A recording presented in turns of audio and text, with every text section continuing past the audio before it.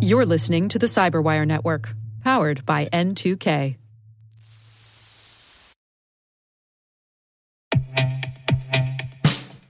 And now, a message from Cyberbit. Mastering cybersecurity is like mastering a sport. You build muscle memory through rigorous practice, then you train as a team to foster cohesion while operating under pressure. Like athletes, cybersecurity professionals thrive on hands-on simulation. But traditional courses, certifications, and open-source labs won't build you a winning team. You need Cyberbit. Cyberbit offers a hyper-realistic simulation environment for your SOC, IR, and C-suite to refine your skills, all using the market-leading SIMs, EDRs, firewalls, and WAFs they use every day. Cyberbit is offering Cyberwire listeners a free live-fire exercise. Sign up your team now at cyberbit.com/cyberwire.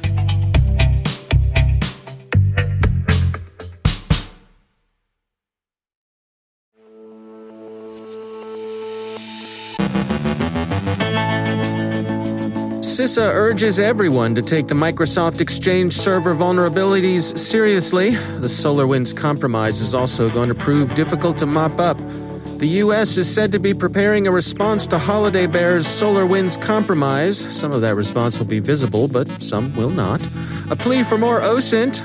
Ben Yellen ponders face-scanning algorithms in the job application process.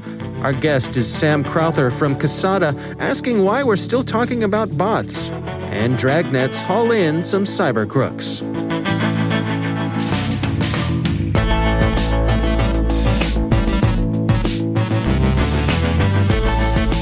From the Cyberwire studios at Data Tribe, I'm Dave Bittner with your Cyberwire summary for Tuesday, March 9th, 2021.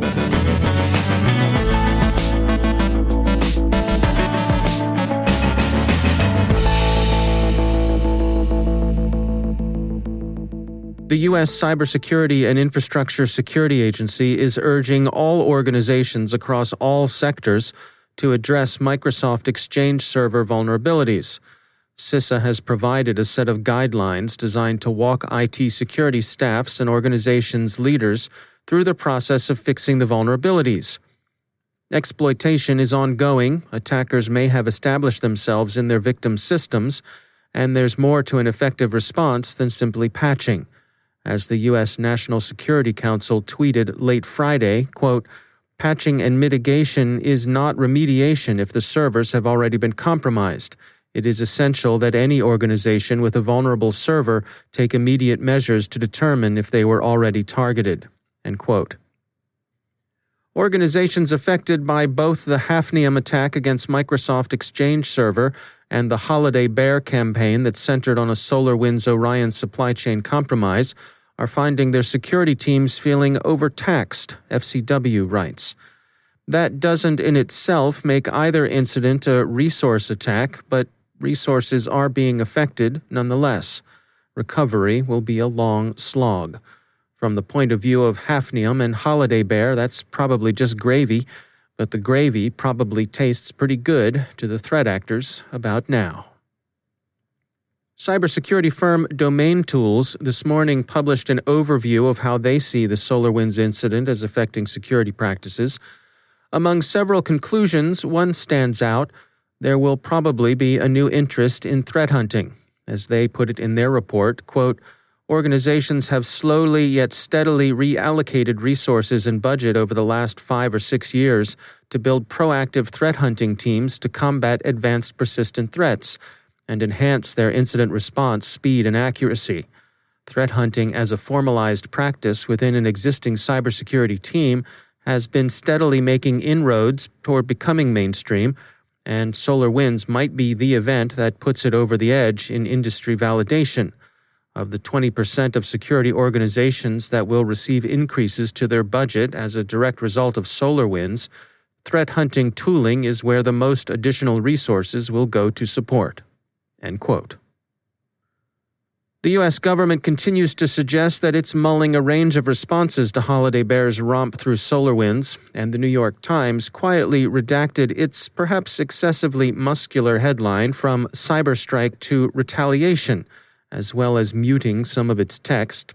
But Computing cites various sources who speculate that the U.S. response will be both seen and unseen, with the mostly unseen coming first, visible enough to Mr. Putin and his intelligence services, but not to most of the rest of us. The sources said, the first major move is expected over the next 3 weeks, adding that these would involve a series of clandestine actions across Russian networks that are intended to be evident to President Vladimir Putin and his intelligence services and military, but not to the wider world. End quote. That, of course, and more economic sanctions, which would be visible to everyone. But at this stage in bilateral relations between Washington and Moscow, economic sanctions against Russia are already so extensive as to be deeply affected by the law of diminishing returns. General Paul Nakasone, Director NSA and Commanding General of U.S. Cyber Command, last Thursday said that Cyber Command would be playing a key and ongoing role in the U.S. response, and he spoke at some length about how Cyber Command would be supporting agencies like the FBI and the Department of Homeland Security. He also emphasized, however, as Breaking Defense reported, Cyber Command's Defend Forward concept, and Defend Forward has been characterized as referring to activities that include executing operations outside U.S. military networks. Any such action undertaken by U.S. Cyber Command or NSA would, if significant enough, be referred to the White House for approval, review, and modification by the National Security Council. An essay in Foreign Affairs argues that intelligence agencies face a bear market for secrets and that they should adapt to work in the growing and increasingly transparent world of OSINT. Among other things, doing so would necessarily involve overcoming the widespread human tendency to confuse cost with value. The essayists rightly point out that a call for more attention to open-source intelligence isn't new, going back at least as far as Admiral Stansfield Turner, who was President Carter's Director of Central Intelligence in the late 70s. They see the intelligence community as oriented toward exclusive, compartmented sources and methods, and they argue that this not only tends toward narrow, siloed analysis, which in fairness is part of protecting not only restricted intelligence, but also the sources and methods used to build it, but that it also overlooks the considerable growth of commercial intelligence companies. These offer access to collection and analysis that incorporates everything from cyberspace to high-resolution overhead imagery. The authors suggest, as part proposal, part thought experiment, establishing a platform managed by the Office of the Director of National Intelligence, through which intelligence professionals could easily and quickly access OSINT from such non-traditional sources. This wouldn't replace the intelligence community's traditional closed architecture, but it would, at the very least, afford a useful source of alternative viewpoints and analysis. And finally, some news of collars in the world of cybercrime. Police in the Spanish province of Catalonia have arrested 4 men on charges of allegedly operating the Flubot malware, an Android Trojan that's been used mostly for stealing banking credentials. The Record by Recorded Future reports that some Flubot activity has persisted, but that it's not clear whether some other members of the gang remain at large and active, or whether some of the Flubot servers are just running on inertia. The Czech Republic has extradited 2 alleged Ukrainian goons to the Northern District of Texas, where they face U.S. federal charges of providing money laundering services to cyber gangs. And the South Korean National Police have nabbed an alleged GandCrab affiliate on charges of distributing the ransomware to South Korean targets. The Record says the police tracked the young gentleman through his cryptocurrency transactions. So, from Prague to Barcelona to Dallas to Seoul, well done, law enforcement.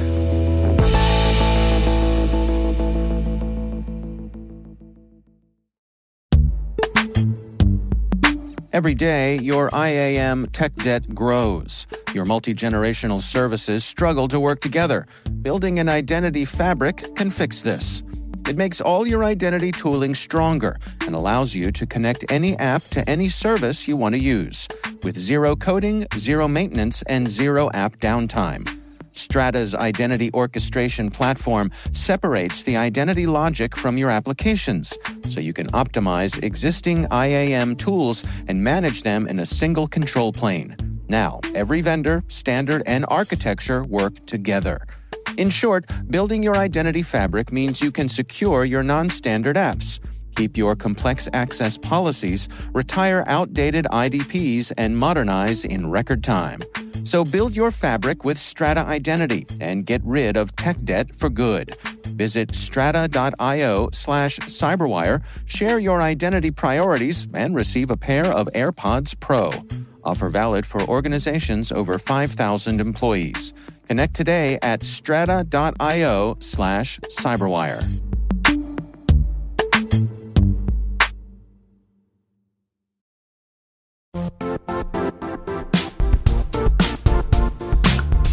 The IT world used to be simpler.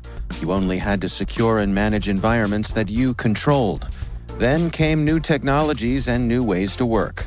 Now, employees, apps, and networks are everywhere. This means poor visibility, security gaps, and added risk. That's why Cloudflare created the first-ever connectivity cloud.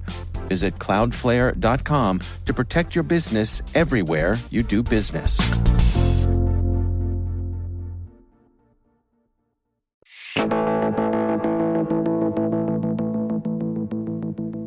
If, like me, you are of a certain age, you may remember lining up outside your favorite store to be the first on your block to get the newest hot Atari video game, or perhaps a Star Wars action figure. These days, most of that queuing takes place online, and instead of worrying about the kid down the street beating you to it, hot items like PS5s or the latest sneakers find themselves snatched up by bots to be later auctioned off to the highest bidder. Sam Crowther is founder at security firm Kasada, where they have their sights set on beating the bots. As a society, right, as we're doing more things in a world where it's harder and harder for us to have a level of assurance that the other people that we're interacting with from a social media perspective, or the people who are interacting with us from an organizational perspective online, are actually who they say they are. And yet the problem's only getting worse just because we're enabling everyone to do more things online, right? We're enabling people to book vaccines online. We're enabling, people now to perform transactions online thanks to COVID that were, maybe previously only ever done in the real world. And so it's creating more and more avenues for abuse at the end of the day. Can you give us a rundown of the spectrum of types of bots that are out there, the places where they're causing trouble?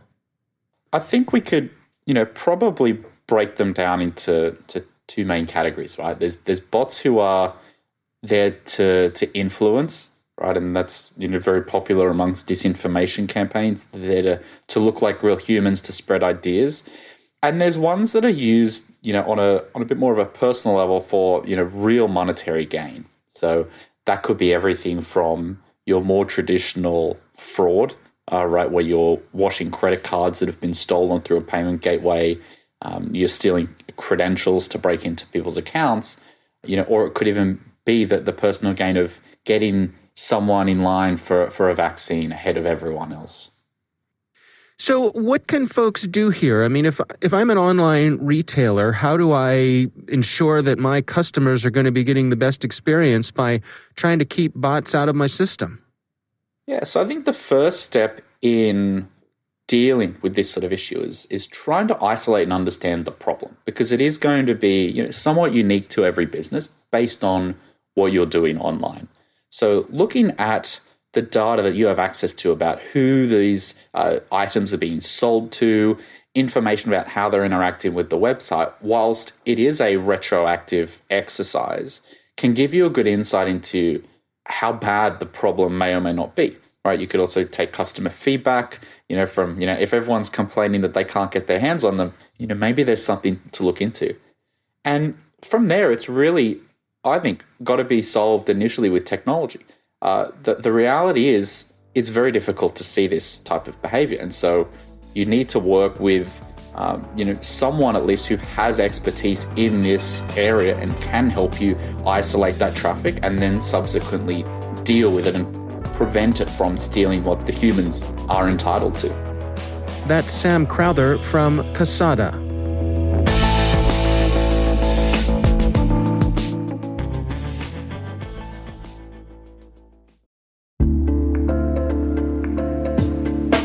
Are lengthy security reviews pulling attention away from your security program?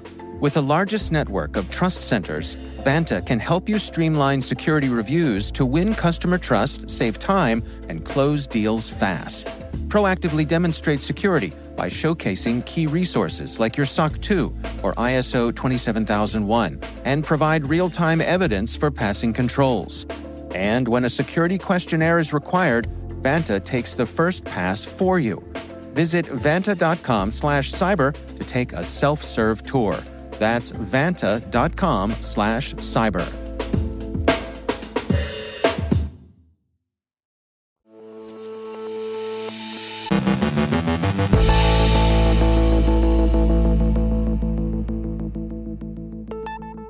And joining me once again is Ben Yelin. He's from the University of Maryland Center for Health and Homeland Security. Also my co-host over on the Caveat podcast. Ben, great to have you back. Good to be with you again, Dave. There is a fascinating story from the Washington Post. This is written by Drew Harwell, and it's titled, "A Face-Scanning Algorithm Increasingly Decides Whether You Deserve the Job." This is an older story here, but I think it speaks to some issues you and I have certainly been discussing on the Caveat podcast here. What's going on? So yeah, this is in November 2019, which seems like, eons ago. But as you say, it's still very relevant. So there is a company called HireVue, which uses artificial intelligence to give an employability score to various applicants. It's hard to know exactly what goes into the secret sauce here, but some of it has to do with facial movements, word choice, speaking voice, the types of things that to me seem to be rather insignificant in terms of judging potential employees if you're an employer. Mm-hmm. But this has been persuasive to some of the country's largest employers. They mentioned Hilton as one of them here. They've used this company called HireVue to help analyze applicants. So a lot of privacy advocates are, not surprisingly, up in arms, saying it's a very disturbing development that we have technology that claims to be able to distinguish between a productive worker and a non-productive worker based on tone of voice, mannerisms, facial expressions, etc. Right. And that it could end up hurting large classes of potential applicants, including non-native speakers. From a human perspective, I just don't. I can understand the use of artificial intelligence in any context that you can think of, even if I don't agree with it. Yeah. This just seems like it's completely unnecessary. I mean, even large companies would benefit from having face-to-face interactions with their employees and judging them by their experience, their characteristics, how they come across in an interview. This just seems like a very bizarre thing to siphon off to artificial intelligence. Well, the case that they make here is that if you have a hot job and 1,000 people apply for that job, only one person's going to get the job, and they don't have the resources to meet with 999 people. That this gives them a way to allow people to submit a video of themselves and let the AI have at it and decide whether. And I'm laughing here because it just seems absurd, and yet companies are finding this useful. Here's the problem I have with it, and this is what brought this. What brought this to my attention was somebody referenced this article in a tweet about the differences between people from different cultures, right? So, let's say you grew up in one culture, I grew up in another culture. I'll just be hypothetical here, an Italian-American family versus an Irish-American family, right? And if I go have dinner with your family, it might be a very different environment than what I'm used to. The way people are communicating, using their hands, talking over each other, or, different people communicate in different ways. And artificial intelligence, what might be run-of-the-mill conversation with one social group may be perceived as being aggressive or argumentative, right? And how do you handle that subtlety? I'm not convinced the AI can do that. No, I mean, it's one of those things where as humans, we have biases, of course, Right. and those factor into our hiring decisions. And you see it all the time. Attractive people who are well-spoken, disproportionately get hired over unattractive people who are not well-spoken, even, if all other aspects of their applications are the same. Right. And, there are certainly racial elements to it. When you send people identical resumes, with one name sounding like a white person, one name sounding like an African-American person, you get very disparate responses. But Right. my question is why we would want to bring those things, which to me are negative, into, why would we want to transfer that over to an artificial system? I think the solution would be rooting that out in the non-artificial system, becoming more aware of our biases, not sort of transferring them to a non-human entity like artificial intelligence. And that's what's so baffling to me, is I'm just not sure what problem this is trying to solve.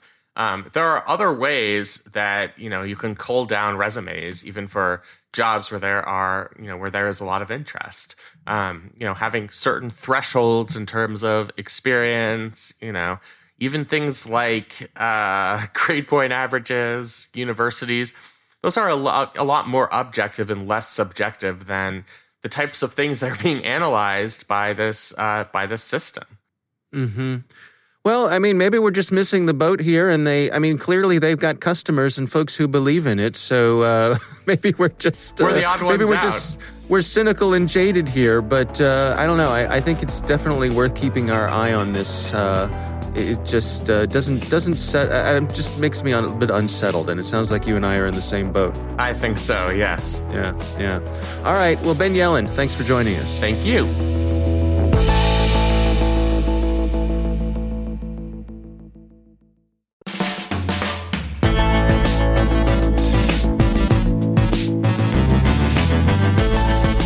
And that's the Cyberwire. For links to all of today's stories, check out our daily briefing at thecyberwire.com. And for professionals and cybersecurity leaders who want to stay abreast of this rapidly evolving field, sign up for Cyberwire Pro. It'll save you time and keep you informed. The big train for small hands. Listen for us on your Alexa smart speaker, too.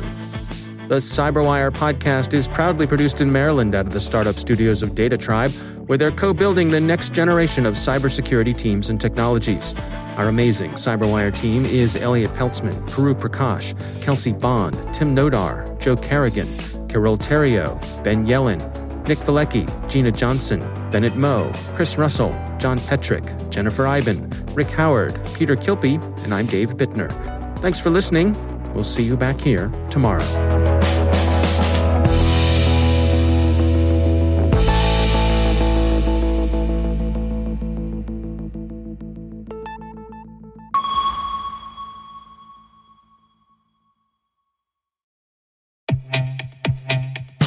And now a word from our sponsor, SpyCloud, the leader in operationalizing cybercrime analytics. Traditional threat intelligence is a thing of the past. Cyber criminals are stealing vast amounts of credentials, session cookies, and financial data every day, and it's hard to keep up. SpyCloud is the trusted partner businesses turn to fully understand their darknet exposure risk and neutralize threats before it's too late. SpyCloud alerts your organization as soon as an employee or customer's data appears on the dark net, so you can act faster than bad actors to prevent cyber attacks like ransomware, session hijacking, account takeover, and online fraud. With insights from the industry's largest repository of recaptured data, protect the digital identities and systems most important to your business. Get your free corporate darknet exposure report at spycloud.com/cyberwire and see what information criminals have in their hands today. That's spycloud.com/cyberwire.